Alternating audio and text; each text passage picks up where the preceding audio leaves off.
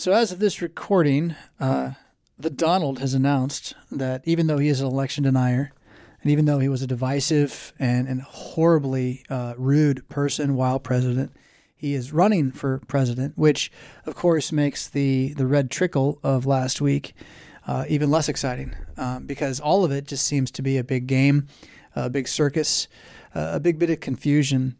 I think I tweeted out somewhere, less Fox News, more Psalm 109. And that is, as one who lives in a blue state, that is as blue can get. I had someone else reach out to me recently. I think it was yesterday. Just shot me an email. I don't even remember who it is. But they're like, yeah, I'm from Michigan. It seems like we live in the same kind of world. We have to, and people are telling me I should move to Florida because that's what conservatives need to do is move to places where conservatives are. What do you think there? So maybe that's a nice place for the conversation to start, Dr. Kuntz. Like, in lieu of all of that circus I just mentioned, what is the right tact for the conservative-minded, realistic-minded Christian right now? Is the sky falling? Is the January 6th committee over? Is Nancy gone? I don't know. What do you want to talk about? The January 6th committee, the theater surrounding it is perhaps petered out. It did not play out the way that they wanted it to. I'm sure it will continue to hang over a variety of parties. It's why, for example, even if you have some sort of Proud Boy affiliation with, the Republican Party of Florida or something, that has to be publicly disavowed. So the January 6th committee is our nation's current version of a blacklist. We are going through a sort of reverse of what was happening in the late 40s and early 50s to mid 50s. McCarthy dies in 1957. And in that time, the right was ascendant ideologically in the United States. And In God We Trust on the coinage was part of that. And lots of things were part of that. And we're going through something that is not only opposite, but far more virulent. Now, if you live in a so-called red state, and that nomenclature's history is important, but just to answer your question initially, if you live in a so-called red state, what you're dealing with therefore is simply time delay. You're not dealing with, let's call it a fortress, except in certain circumstances or respects. So just compare, for example, Nebraska or Indiana to Florida. One big difference that you have between Midwestern red states and Florida is that Florida, which we'll talk about a little bit later this week, some of its history, has a history of resistance to the left. Most of the United States of America does not, which is how Illinois went from actually being a toss-up, or California went from being generally in presidential elections a safe Republican state. I mean, very safe. Like, New York's going to go to the Democrats, California's going to go to the Republicans. What else is in play? Safe in our lifetimes. So, I mean, within my lifetime, California has been a so-called red state in presidential elections. So what you're dealing with, I think, always, honestly, is time delay, with the exception of a place or a set of circumstances where people are accustomed to resistance. And several things are unique about Florida. One thing that we're not going to talk about this week largely, but does matter a lot for state and national politics, is that Florida's Hispanic voters are generally virulently anti-communist, which is just not true for most of the American electorate. I mean, most of us don't have not only experience, but also fervent multi-generational convictions concerning communism. I mean, if I say communism, most people who are not, above the age of 80 have any memory of that being a common talking point and thing that you can just dismiss immediately in American public life, because the 60s changed that. I mean, certain things are still off limits, obviously, for someone running for office, but the 60s change a lot. And that's what we're beginning to dig into both this week and then as we go forward, talking about particularly religious denominations. So I don't think that moving to a red state in and of itself is a solution. And the reasons that people moved out of New York, out of Illinois, out of Pennsylvania, out of wherever in the past 3 years, I'm sure I know some of that is due to ideological conviction. A lot of that is due to economic realities. So there are Democrats moving to Florida too from New York, and they're doing it because it's a cheaper place to live in many respects, or you can get more life for less money. People are moving out of Colorado for that reason, even though we have plenty of Californians moving in here. So those realities are not entirely ideological. And because of that, you're even more simply on a time delay in most cases from other parts of the country. Like, so saying that, well, you moved here, so now you're fine. Well, you didn't move. No one moved back to America before no fault divorce.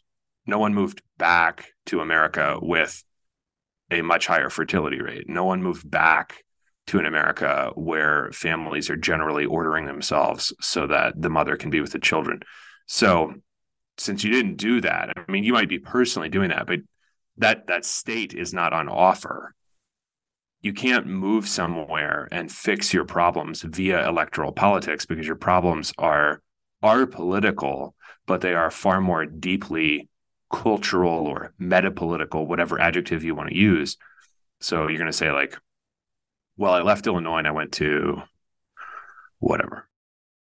Iowa is close. Or I left Illinois and I went to Arizona or Florida. That's probably happens a lot more, or Tennessee, right? Well, you probably did that because of a lack of a state income tax or property values or something. And that's fine. Just be honest about that. Don't say that you moved to like Tennessee or you moved to Florida and now your life is just peachy keen, because you have problems that are far, far deeper than J.B. Pritzker. It makes me think about my favorite whipping target, the screen. And so wherever you move, the ubiquity of the cult that worships talking images and cannot imagine life without them and skewers you with hatred and shunning if you yourself suggest that maybe life without them would be better. Right. That's not going anywhere anytime soon. Right. The zombie apocalypse is all around, and whether they're saying red or blue, they're still taking their marching orders from the powers that be, they that are out there wielding us toward a greater and greater destruction. Which, in the other news, I guess, Russia, China, war, $37 billion to Ukraine, FTP collapses. I guess there was some money laundering going on there. Mail-in ballots definitely seem to be a problem, but what do you expect? I mean, I think I called it. They're going to steal it. I said that months ago. And so, yeah, how do you avoid this? Are you really going to secede from the Union as Florida? As Texas, whereas Texas right now is vying to be kind of the new Silicon Valley. You think that's going to make you more conservative? It's the pieces become, as we've said before on the show, too big for a single mind to handle. The game's too big for a single mind to play. And so your locality, what is in your neighborhood? What congregation do you go to? Is that congregation committed to things that will endure? And of course, if you look at that battle, honestly, you're going to find out that a lot of what we just talked about is a problem there too. Right. Yeah. But there is a place, a battlefield where you can actually say something, do something. Your tweet's just going to be lost in the ethersphere, but a conversation after church about real things like family, like the role of woman, like the role of man. I mean, that's where the building can begin to take place. Yeah, and the idea that you live in a certain in a state that votes a certain kind of a way, especially in national elections, that's what red state and blue state means. It doesn't account for counties or diversity within the state electorally or anything like that. The idea there is sort of messed up in two distinct ways. One is the idea that you have won because you're so used to being a consumer and especially consuming proxy victories and defeats because of sports, that you think of these things as like real life sports. So it's even more real than when you drop whatever amount of money on a NFL home game. Instead, now, your team wins or your team has lost or your team is picking up steam as we head down the stretch or whatever the case may be. And that is a way of looking at life that's going to fundamentally make you passive in an area in which you should be active. So it's fine to be passive in life and receiving the grace of God. It is horrible to be passive in life in the things that you need to take care of, or the things that if you exerted yourself more would benefit your neighbor far more than they do. And it's that sense of passivity that I think is induced by red state, blue state, because you just move and now you're on the magic dirt of a red state. And that magic dirt is going to keep all of the kids who are on, the internet being groomed to become various horrible things from becoming those various horrible things because this is a red state. So there's a passivity that then belies the activity, especially demonic activity underneath it. In addition to that, there's also the problem of thinking there's a hollowness, to be honest with you, to a lot of the rhetoric on the right that generally has little to no action accompanying it. So saying "Make America Great Again," I mean, you've already lost at the point where something like Oregon during COVID can even exist, right? So that's why we've said before on the show. I mean, calling yourself conservative doesn't even quite cut it anymore, because I don't want to conserve, 2017 or 20, much less 2020. I mean, what is there worth conserving about that? And the idea that America is divided up into red states and blue states not only plays into this sort of basically like sports ball understanding of the world, but it also is, I mean, like, it's a concession in and of itself. It's like saying your city has no-go zones. Well, why don't you just fix the crime problem? Why are you letting entire sectors of your own hometown be conceded to criminals? Why would you do that? So why are you saying that we have 50 states, but I would never, ever live in like 21 of them or whatever your number may be, right? And that's fine if like you don't like snow or something. But it's not fine if you're like, well, there's no law and order there, or they don't follow the Constitution, or they aren't even worried about voting anymore. They just do ballot harvesting. I mean, that's Colorado, that's Oregon, that's many generally democratically controlled states. It's just kind of a game of ballots, sending out tons of ballots, collecting ballots. That's the whole thing, especially since COVID, but it was the case before COVID in many places. So saying that, well, it's okay, like Illinois can just kind of go to hell in a handbasket, no big deal. Not only do you not want to hear that if you, for whatever set of reasons, need to continue living in Illinois, but it makes a shambles of the notion of being a union, which, like, I'm not saying this because I don't know that it's in shambles. I'm saying this because it's an indictment of the idea that anyone is making anything great again, to say that, well, it's fine because in certain places, like you kind of can't do anything in daily life without the government's permission, but that's just the way California is. How did that happen? Why would you let that happen? Well, this is my city, but I can't go in a quarter of it because I have the wrong skin color for those neighborhoods. How can that happen? I can't go over here because even homeschoolers have to be vaccinated against COVID in this state. How did this happen? Right? I mean, the only realm of American life where we have simultaneously become more constitutional and more unified is in gun law, which we talked about a long time ago with Pastor Grills. Only there have we both made progress and made progress nationwide. But generally, we just permit increasing insanity, and the idea that, well, that's just the way it is in a blue state and I escape that. That's certainly fine for an individual. I mean, what can an individual do on most levels? I think a lot of that has to do with economics, like I said. But the idea that somehow we can go on living this way, I don't see that as tenable. you just take the example of abortion. Your state, my state, abortion is like fine forever now. I mean, in Colorado, like I think it's fine up to birth, and probably obviously including birth. I mean, I'm just open infanticide probably going on, right? If that's the case, how can somebody sit in Florida and be like, this is fine? Oh, well, they only have a 15-week ban, so maybe let's pick somewhere more hardcore like Mississippi or Alabama. It's fine. You know, Babies are not being killed here. They get killed in Illinois. That's a blue state. I mean, that's why don't you just say that's another universe with totally different rules? Because that's really what you're saying. Yeah. And yeah. Yeah. I mean, I think it's interesting because in one way, that's where I've had to settle, actually, is that it is a different universe. That the platonic dream of the Union and even the platonic dream of the state, that Illinois is a thing, is a story I have to believe for it to have power. And I'm not saying that they can't come with guns if I don't pay my taxes.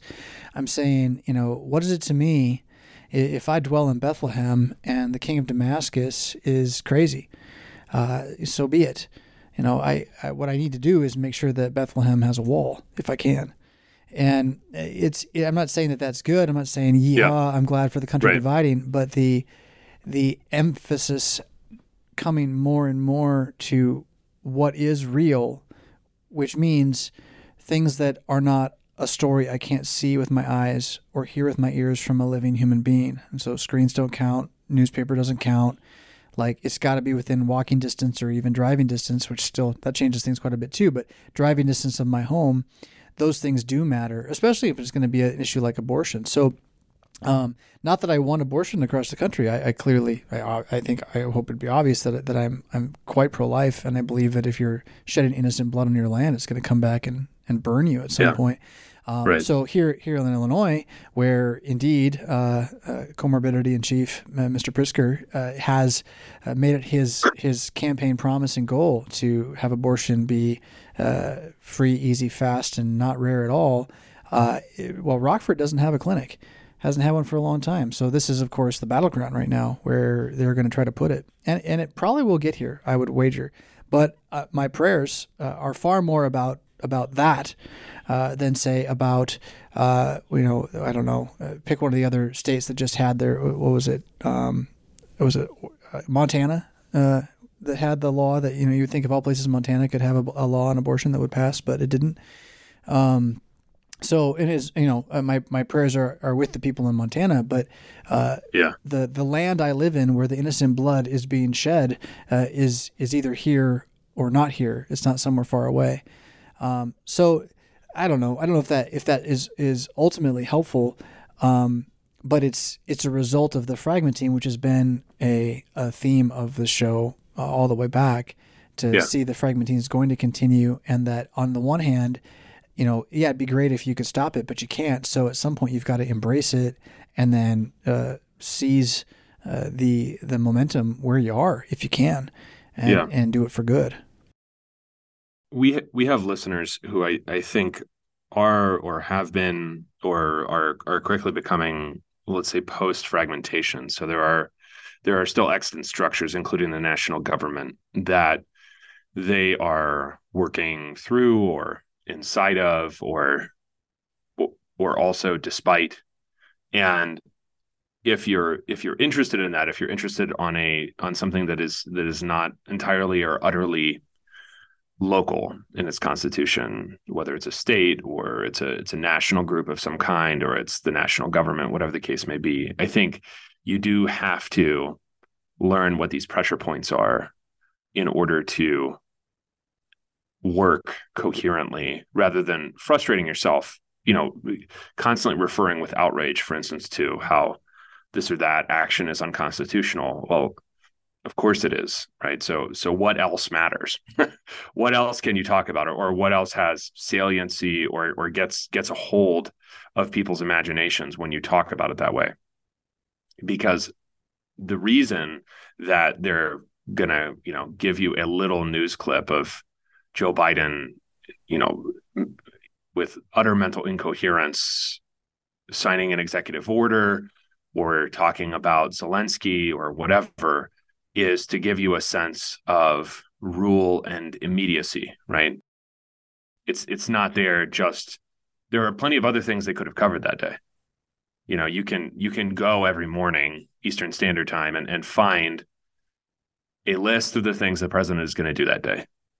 And it may be that the thing that he does that day isn't just not televised that matters the most.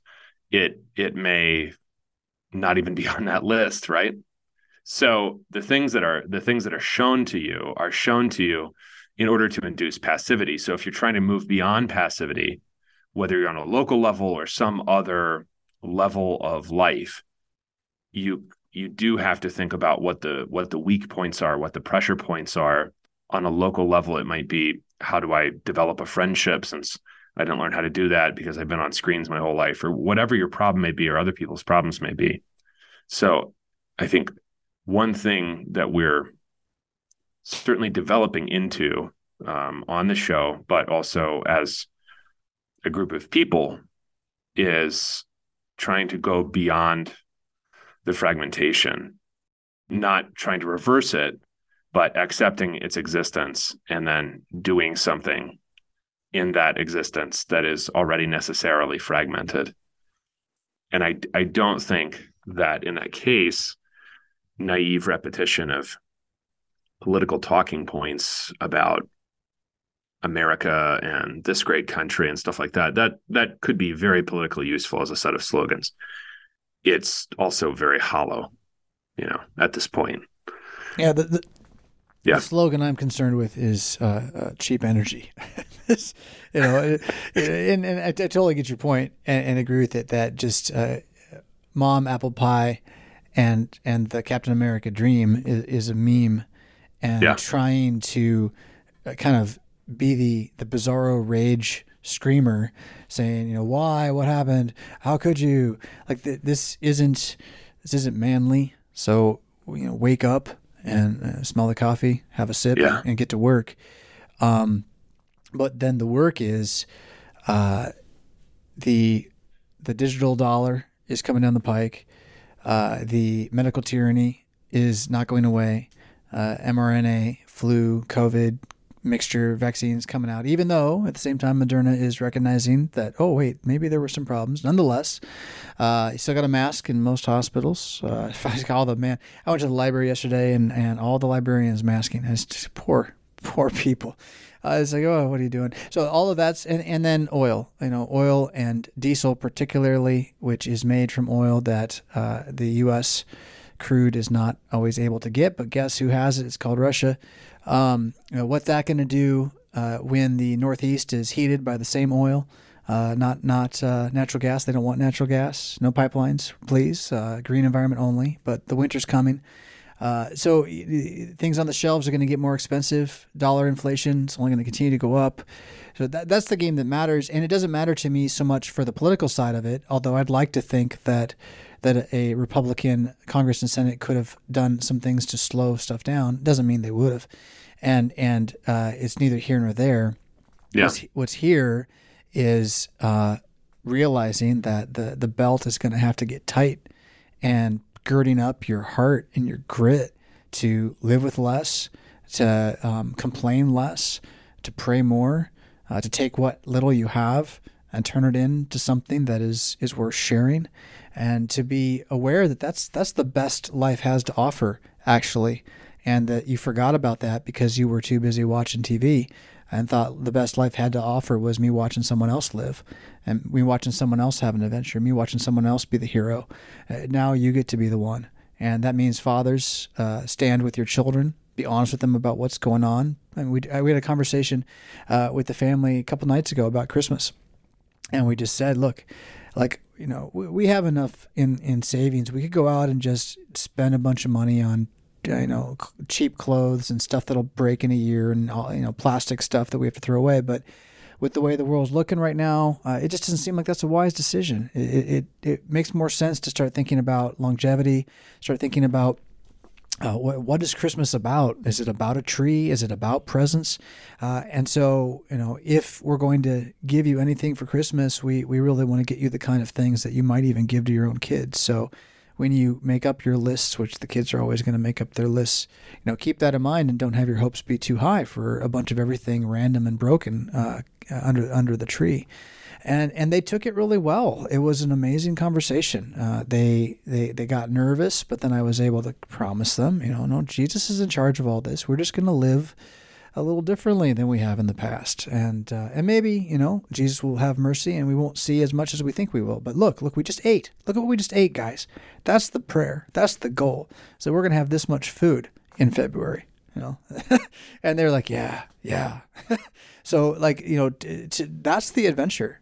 That's the real game, is the community that you have, the people that you have, helping them to see what's real and then be grateful for what we do have. I tell you, every morning when I let go of that number 2 and it sinks down into the water and I can just make it fly away with the press of a button. I mean, golly, what a gift. That sure beats being a slave on a galley, I'll tell you. I got nothing after that. I got nothing. You can't follow it. Well, civil piety. Do slaves on galleys do it for the civil piety or do it because they're scourged if they won't do it?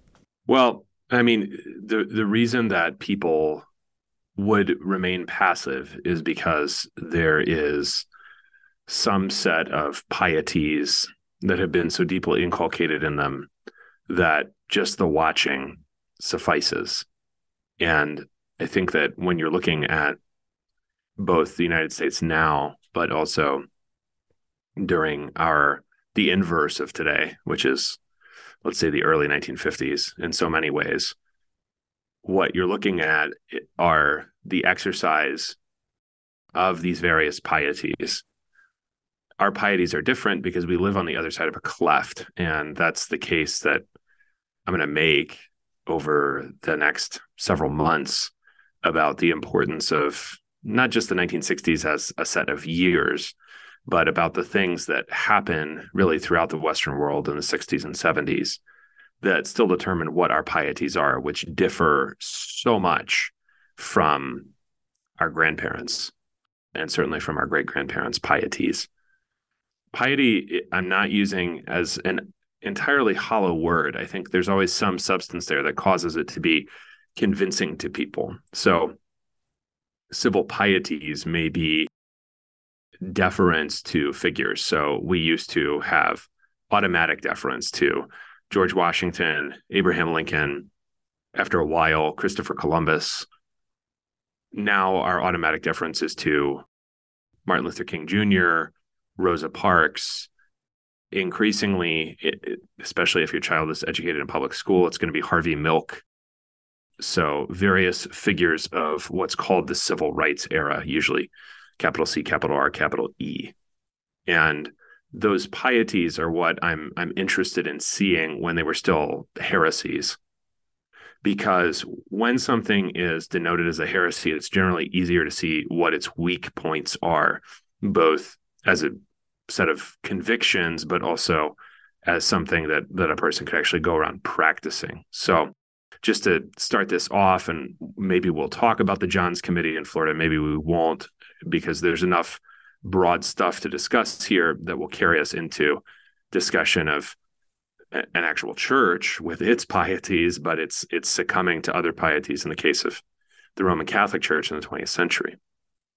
So one of these pieties that we now have is the piety about the identity of homosexual love with heterosexual love. It's all the same. Love is love, and then the adjective appended before the first love in that sentence could be anything. In fact, it's an always expanding menu of options for you as to your gender expression, and then your love interest, your romantic interest. So as that menu expands, we have to take in more and more people. The drop-down menu gets bigger when you have to fill in an online form, but it's all fine, right? There's a time in which all of that is basically not marital love, right? Heterosexual married love is in some measure in the United States, illegal. Not all of it prosecuted, but all of it in some way illegal. And that time is not that long ago. So when you think about that kind of civil piety that's now expressed in our men's national team is going to the World Cup being held in Qatar, and they have a version of their national team shield with the trans, I don't know, augmented pride flag colors, festooning everything all over their training camp in Qatar as, I guess, some sort of extremely proud and brave protest against Qatar's abiding generally by Islamic law and forbidding homosexuality. If that's our piety now, then our piety used to be totally different. So how does that shift? And part of the reason that I look at these things is not just because it's interesting to see how much has changed. It's also therefore to open up a sense of possibility for the future. So let me just set up where this is in, say, the 50s and 60s, and then that'll give us a sense of what we can talk about regarding the future. There are throughout the United States, as we mentioned last time, little state versions of the longstanding House Un-American Activities Committee, which is eventually chaired by Joe McCarthy from Wisconsin. And he became famous. His predecessors did not. His successors did not. And his Senate counterpart, James Eastland from Mississippi, did not. And certainly these little state versions did not. They existed throughout the country, not everywhere. Massachusetts was liberal then too. It didn't have one of these, but many states did. Ohio, I think California had one, Mississippi, Florida. And the one in Florida was called the Johns Committee for its chairman, Charlie Johns. What the Johns Committee begins to investigate is something that is certainly way outside the realm of current piety, which is an idea that is very common on the right in America at the time, that what would later be called with piety, the civil rights movement, is thoroughly infiltrated by communists. So this is kind of a commonplace on the right. If you read the literature of the time, Lutherans may be interested in Alfred Rehwinkel's book on communism from after the Second World War. He explicitly mentions this, that injustice, Rehwinkel being, from Wisconsin. So he doesn't really have a dog in the fight on a state level, but he says, Blacks in the United States have suffered injustice. Here's what should be done. I think he favors some limited form of integration, legal integration. But he says they are therefore ripe for communist infiltration. So the Johns Committee is looking into this because in the 1930s, which we talked about with the Dust Bowl and the Okies and stuff, there are lots of other things going on politically. And one is a great aggressiveness and optimism on the part of the Communist Party USA about its future prospects in the United States.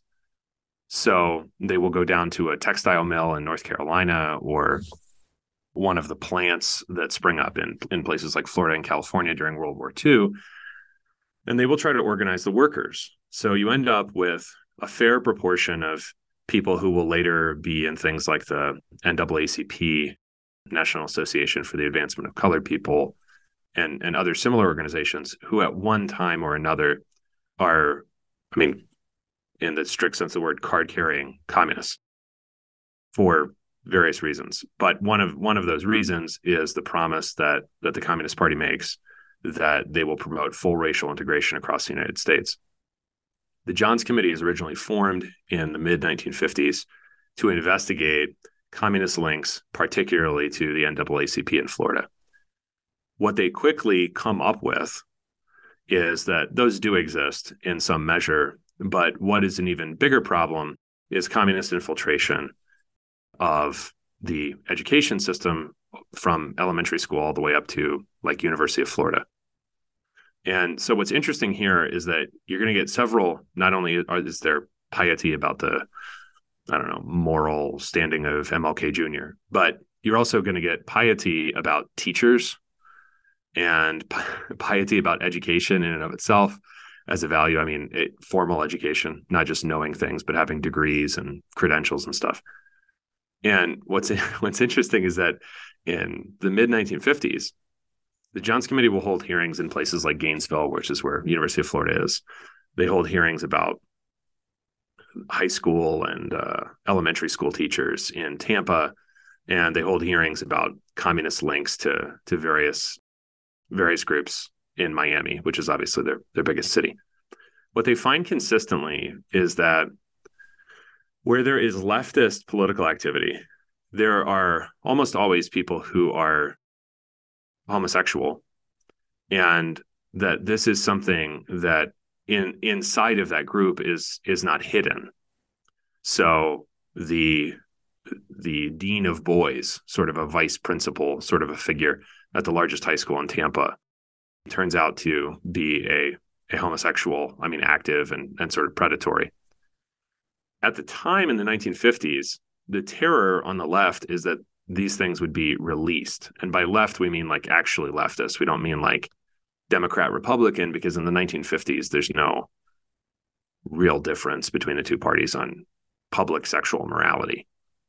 So the people who are actually convinced leftists in a term that would be recognizable today and with positions that would be recognizable today are really scared that this is going to be revealed, right? So this is decades before shout your abortion or public pride parades anywhere or anything like that. So they're terrified that this is going to be revealed. As these things begin to come up more and more, the Johns Committee makes what I think is a terrible mistake in the early 1960s, and they produce a report that is so detailed, I'll just leave it at that it's actually sold by homosexuals as something they would enjoy reading. And that mistake is not just that it gets mocked today. So if you look up anything about the Johns Committee or the group of rural legislators who were the backbone of it, which is called the Pork Chop Gang by its enemies, obviously, you're just gonna find mockery. Okay, it's actually worse than McCarthy because it's smaller than McCarthy and whatever. So no one even cares. So it's just decried. What's interesting is that they consistently find a link between a certain form of sexual deviancy with a desire to completely change the nature of American institutions, whether you're talking about what children learn in school to their relationship to their parents. So in the 50s, you get a lot of, as you are today, actually, you're getting a lot of hotly contested school board elections in Florida because of the work of the Johns Committee. Parents feel that they are increasingly losing control of their children's education in both schools and in universities. So there are both parallels, but it's in many ways an upside down world, because what the Johns Committee revealed about certain subcultures is that they were just that. They were just subcultures. Today, especially if you're in a blue state, but I think if you're anywhere to one degree or another, you are the subculture. And so revelation that you exist can itself be damning, right? You know, what if they took anything you've ever said on the internet and then, put it out to your employer? I mean, many of you would be fired. Because your employer doesn't like your opinions and your opinions are kind of shameful. So it's fascinating to me to read about a time before the pieties or before, let's say, the civil religion has completely changed, because you find many of the same dynamics. So there's shame in being heterodox. There's a great deal of secrecy surrounding the fact that you don't agree with most people. There's a great desire to change everything in front of you. I mean, like, if I read enough about communist activists in the United States, sometimes I'm like, I completely understand where they're coming from.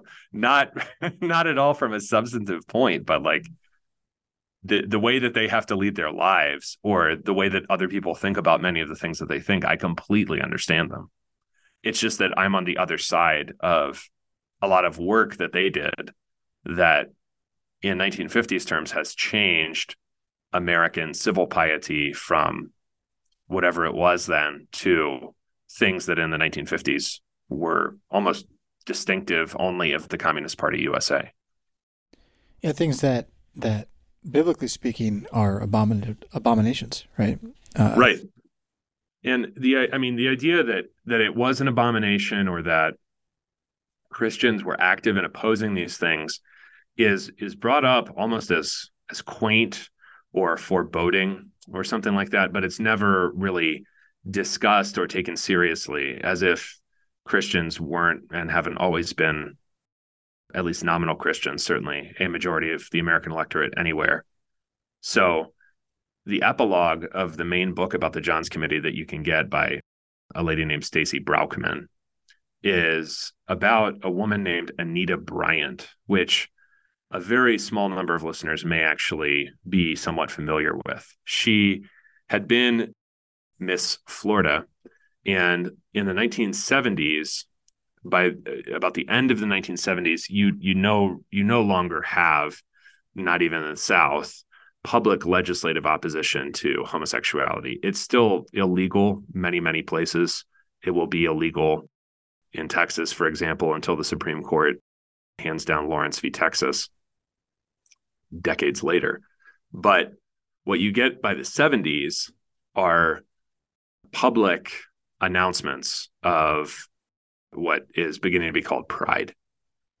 And in places like Miami Beach, particularly, this is public and at certain times of the year, ubiquitous. So this is the beginning, I think, of the idea that certain parts of America are just moral no-go zones for certain Americans.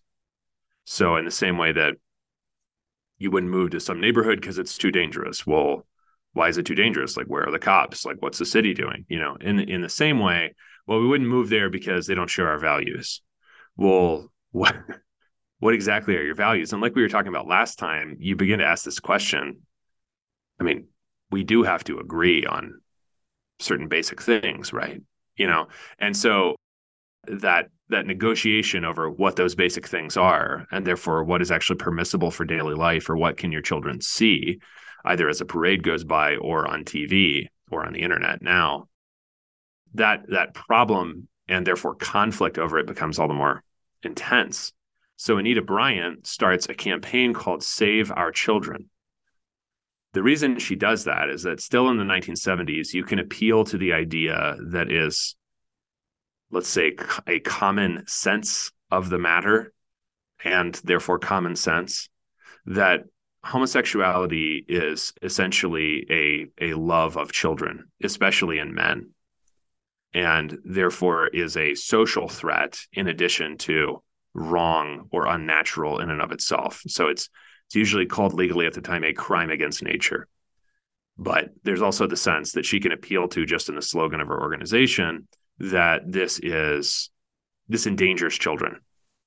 So this is something that 2 decades earlier, when it was revealed about this or that, elementary school teacher in Alachua County, Florida, was horrible and terrifying to everybody, and immediately the man is fired and punished and blah, blah. Sort of like if you worked for a Silicon Valley company and you said, I think marriage is between one man and one woman. I mean, you're done. You're just done. So in the 50s, you're just done. In the 70s, maybe you're not just done if that gets revealed, but it's still a problem. And most people have a sense that it's a problem, especially for children. So she runs this campaign called Save Our Children.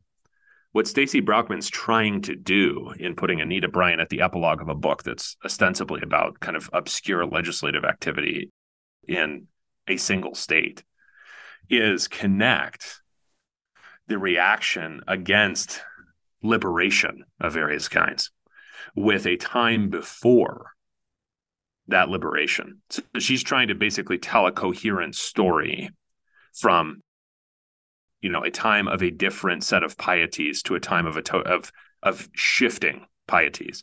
We're now way on the other side of that, right? So if I wanted to campaign against gay marriage, which Republicans aren't even doing at this point, and I wanted to make sure that I appealed to the public, one thing I probably wouldn't do would be to just openly talk about how homosexuality is pedophilia. Because people have a completely different set of pieties. It doesn't mean that they're right. It simply means that their presumptions about life are not, as you said earlier, Jonathan, they're not based on what they've seen or observed or sense. They're based on what they have been told. So if they've been told love is love, and they're people just like you, and people are people, and blah, blah, it doesn't, real life doesn't matter, because they've been so well indoctrinated. It's a really interesting moment in the 60s and 70s as these things change, but people are still speaking in this tone that I find conservative people, or let's say right-wing people, still using, but it sounds increasingly shrill, as you sort of said earlier, but it also sounds to me hollow. I don't think it was in the 70s, but it sounds hollow now, which is, don't we all know this? Don't we know this is wrong? And it's like, no, we don't. We don't know. We have no idea.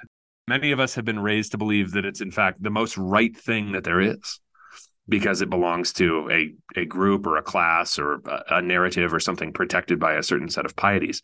So Anita Bryant is the last gasp of this, specifically in Florida state politics for that time.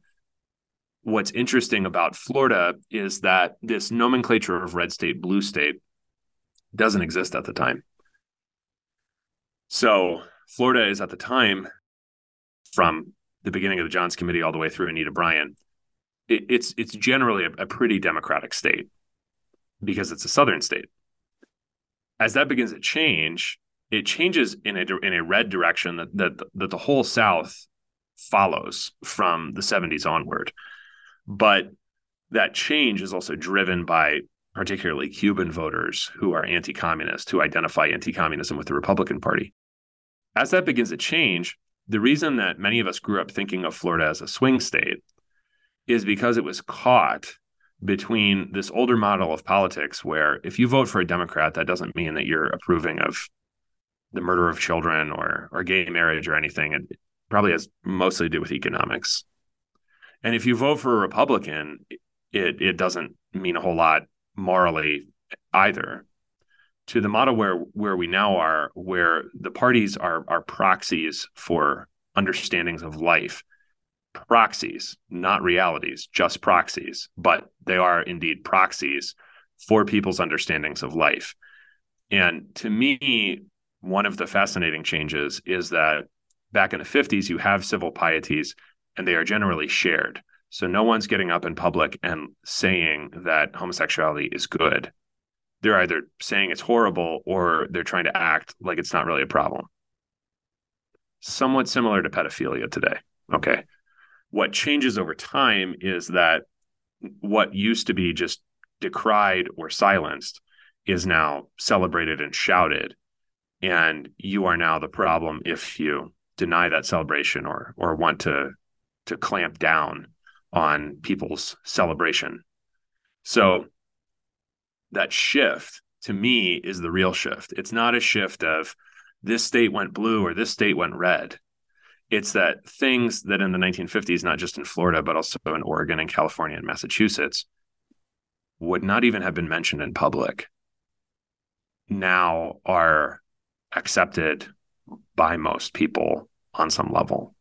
That's the real shift. So it's reflected in politics. It has a political side to it. It has some facet that relates to who won what, where, and how. But it's not really like I can't fix that by voting for Ron DeSantis. I can't fix that by voting for Trump. So something that's been happening that's been interesting to observe is the rise of same-sex attracted men in Republican politics. Proud Boys, in fact, right, as in the news, and effectively, if I can best construction this, freedom-loving, Constitution-toting, traditionally sexual deviants. Yep. And yet they really do put themselves forward as wanting to be part of what amounts to a traditionalist's view of this country's identity. And if I'm taking what you're saying, you're saying this is sort of an impossibility. It's completely impossible. Yeah. But then these individuals are like a paradox in themselves, right? I mean, obviously they're confused. I mean, I think that should go without saying, right? That's the point. They're confused. Right. But I think the idea that somehow they're defending something that is traditional or American or blah, blah, blah, blah, blah, constitutional. I mean, there are ways to refute that so secure these blessings to ourselves and our posterity. Yeah. Well, how do you get posterity? But even if you don't want to make some sort of textual argument against these things, the issue is it's like they are calling on old gods, and those gods are gone. The things that supported those gods are gone. So the Yeah. idea that America exists because there are hardworking, intact families, just normal. That's life. That's how life is shaped.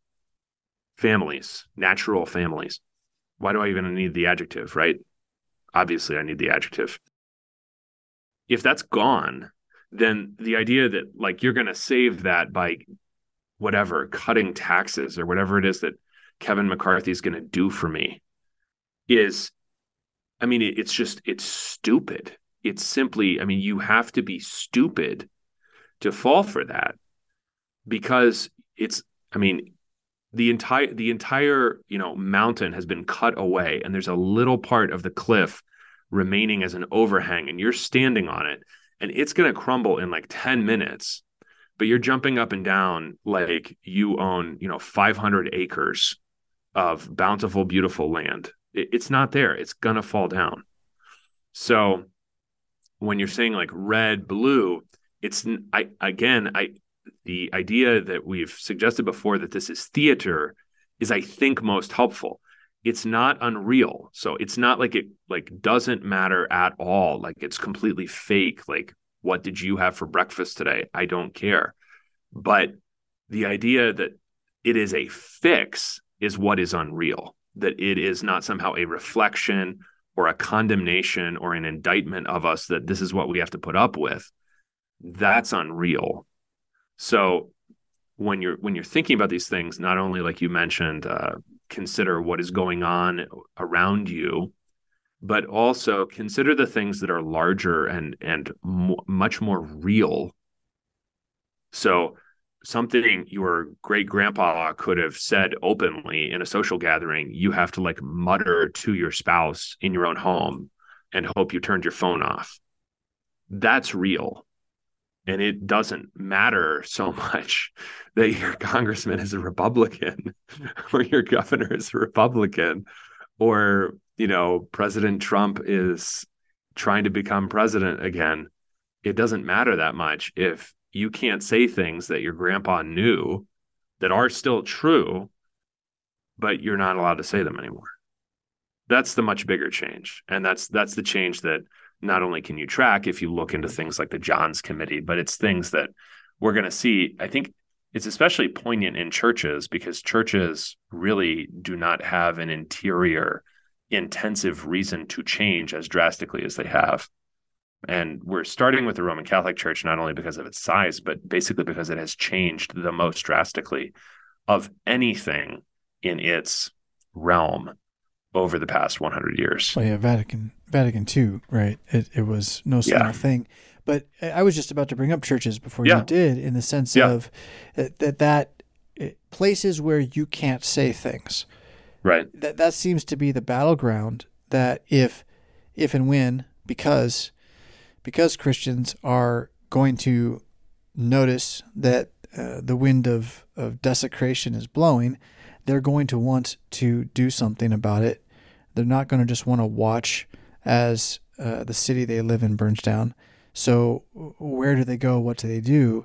And to say, well, seek the community in which Christ is risen, in which that is proclaimed and witnessed to, and strive for a story, a narrative founded upon those scriptures in such a way that you are unafraid, that you walk at liberty, a kind of liberty that the Constitution of the United States cannot give you.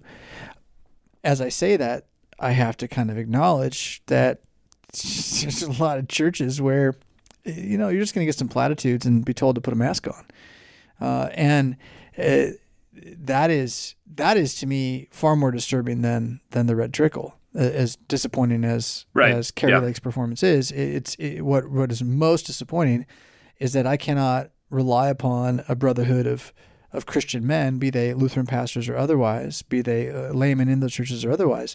I cannot rely on them to stand up and say, this is evil. This is an evil thing. We don't let our children participate in this. And you fill in the blank what you want, but there's plenty there. Yeah, I mean, that is why the sifting process that we all began to sense in 2020, I think has only just begun. We're not dealing with like a settled state of affairs in the same way that we are over something our church fought over in the 1970s, like the inerrancy of scripture. I mean, no one's going to be publicly denying that theoretically anytime soon in the Lutheran Church Missouri Synod. It's just not on the table right now. Women's ordination is not on the table right now, right? I'm not saying none of this can ever happen. I'm saying you generally don't fight over the thing that you just fought over. You fight over something else. And that something else is the sifting process that we are in right now, which generally relates to both in our church, but in all churches and beyond the church, to things that would once seem basic, would once be taken for granted, the kinds of things that you might teach a 3-year-old about, God gave her fingers and toes or something. These fingers and toes, not others, herself, not turning into something else when she gets old enough. So those ideas and their ramifications in daily life are what we are sorting out, right? We are in a kind of revolution of daily life. And the decision before every one of us is whether we are revolutionaries or counter-revolutionaries. If we are counter-revolutionaries, then what sort of a counter-revolution are we waging? The mistake that counter-revolutionaries often make is that they can agree on their enemy, but they can't agree on their friends. And the white side in the Russian Civil War, the counter-revolutionaries in the French Revolution, and many similar, consumed one another in addition to being consumed by, revolutionary action. They also fought one another in various ways. So, it's a time of sorting. It's a time of change. It's a time of new or emergent alliances. And none of that has too much overlap, and sometimes it has none, with the ebb and flow of electoral politics, especially in the new era of ballot harvesting extraordinaires throughout the United States, especially through mail-in voting. And so, attaching yourself to a movement, to a set of people, to a sense of change or promise, that's fine. I mean, in order to get new things started, you have to do that. You don't have to think that that will all come in the forms and on the terms that have been familiar to all of us. Because when you're dealing with a revolution of daily life, then you're dealing with a world where things that you think are normal instead have to be taught to other people. And, that's as may be, right? Teach them to be what you used to think was normal because it's actually good. And so in that case, it's like, it's red trickle, red wave, whatever. I'm not even using the term conservative anymore because I'm not trying to conserve something. I'm trying to take things back. I'm trying to bring more things under the dominion of Christ. I'm not trying to conserve anything particularly. I don't need to conserve, mysterious crypto problems, potential war in Eastern Europe, and gay everything. I don't need to conserve that at all. Yeah, some of this multiple times throughout this hour has made me think of the Jewish community in New York that was under investigation because their kids can't do the standardized testing. Yeah. And I don't want to say I'm jealous of them. That's really the wrong word. But like, there's something just aspirationally awesome about them being like, I'm trying to think of the right vernacular to say this. It really is flipping the bird to everything and saying, no, we're right. And we're not going to move. We're going to do what we do. Yeah. And go ahead. I'm sorry. I was just going to say, just like Christians, come on. Come on. Yeah, I think that is largely to do with Christians' sense. I hear this in Christians. I hear this when white people talk about non-white people. I hear this in all kinds of ways where you're still talking like you have power but you don't. But it's like you don't even know that you don't. And Christians talk that way because I think they think they're some kind of majority. And I don't think, even in red states, the practicing Christians are some kind of majority. Mm-hmm. And not even just of the electorate, I mean of the population. And that's not something that's like, oh no, we're slipping. I mean, it's very important the way that you frame your own story. And if you think, well, 67% of people in whatever, name your red state, are not Christian, and it's even worse in Maine, and it's even worse in Washington, then why don't you do something about that? I mean, why are you taking all of this as you were declining and declining and declining and declining, and now here you are? So now you have to learn to live with decline. I mean, that doesn't build or rebuild a country, whether you're looking to build something new or rebuild this one or whatever kind of your take on history is. You're not going to build a single thing by talking about how you're in decline or things are in decline, or none of that functionally matters. You need a more daring spirit than that to do anything. So if you're going to do something, then go ahead and build or rebuild or whatever it is that you're doing on whatever level in whatever realm, but don't talk like you're sort of still in control, and because that's going to prevent you from actually asserting yourself. The Hasidim assert themselves because what's their other option? I mean, the neighborhoods they live in Brooklyn, like their political, neighbors would be like Bengalis, Chinese. I mean, these are not people who know or care anything about them.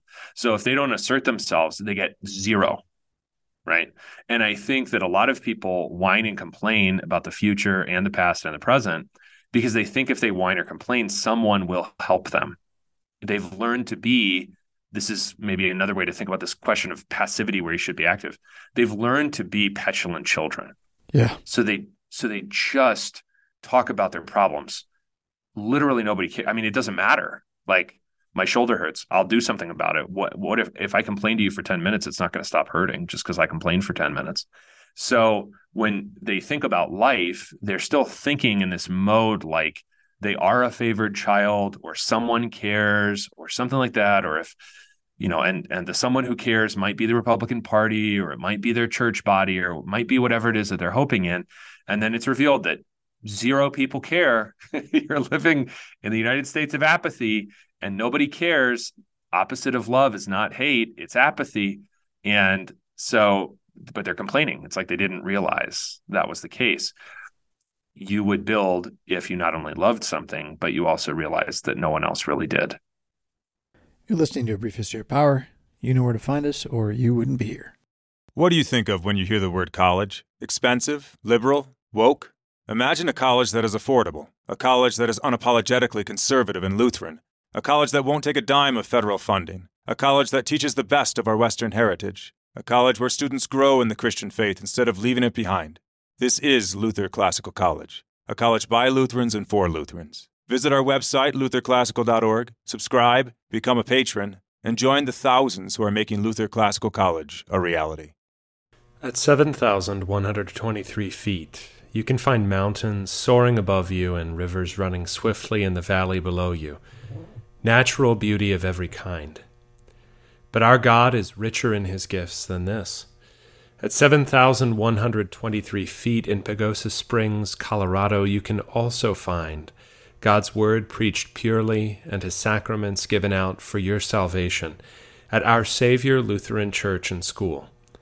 Located off US 160 just west of downtown Pagosa, Our Savior offers your children a wonderful place to learn of Christ and his wisdom week in and week out, and offers you the medicine of immortality Sunday in and Sunday out.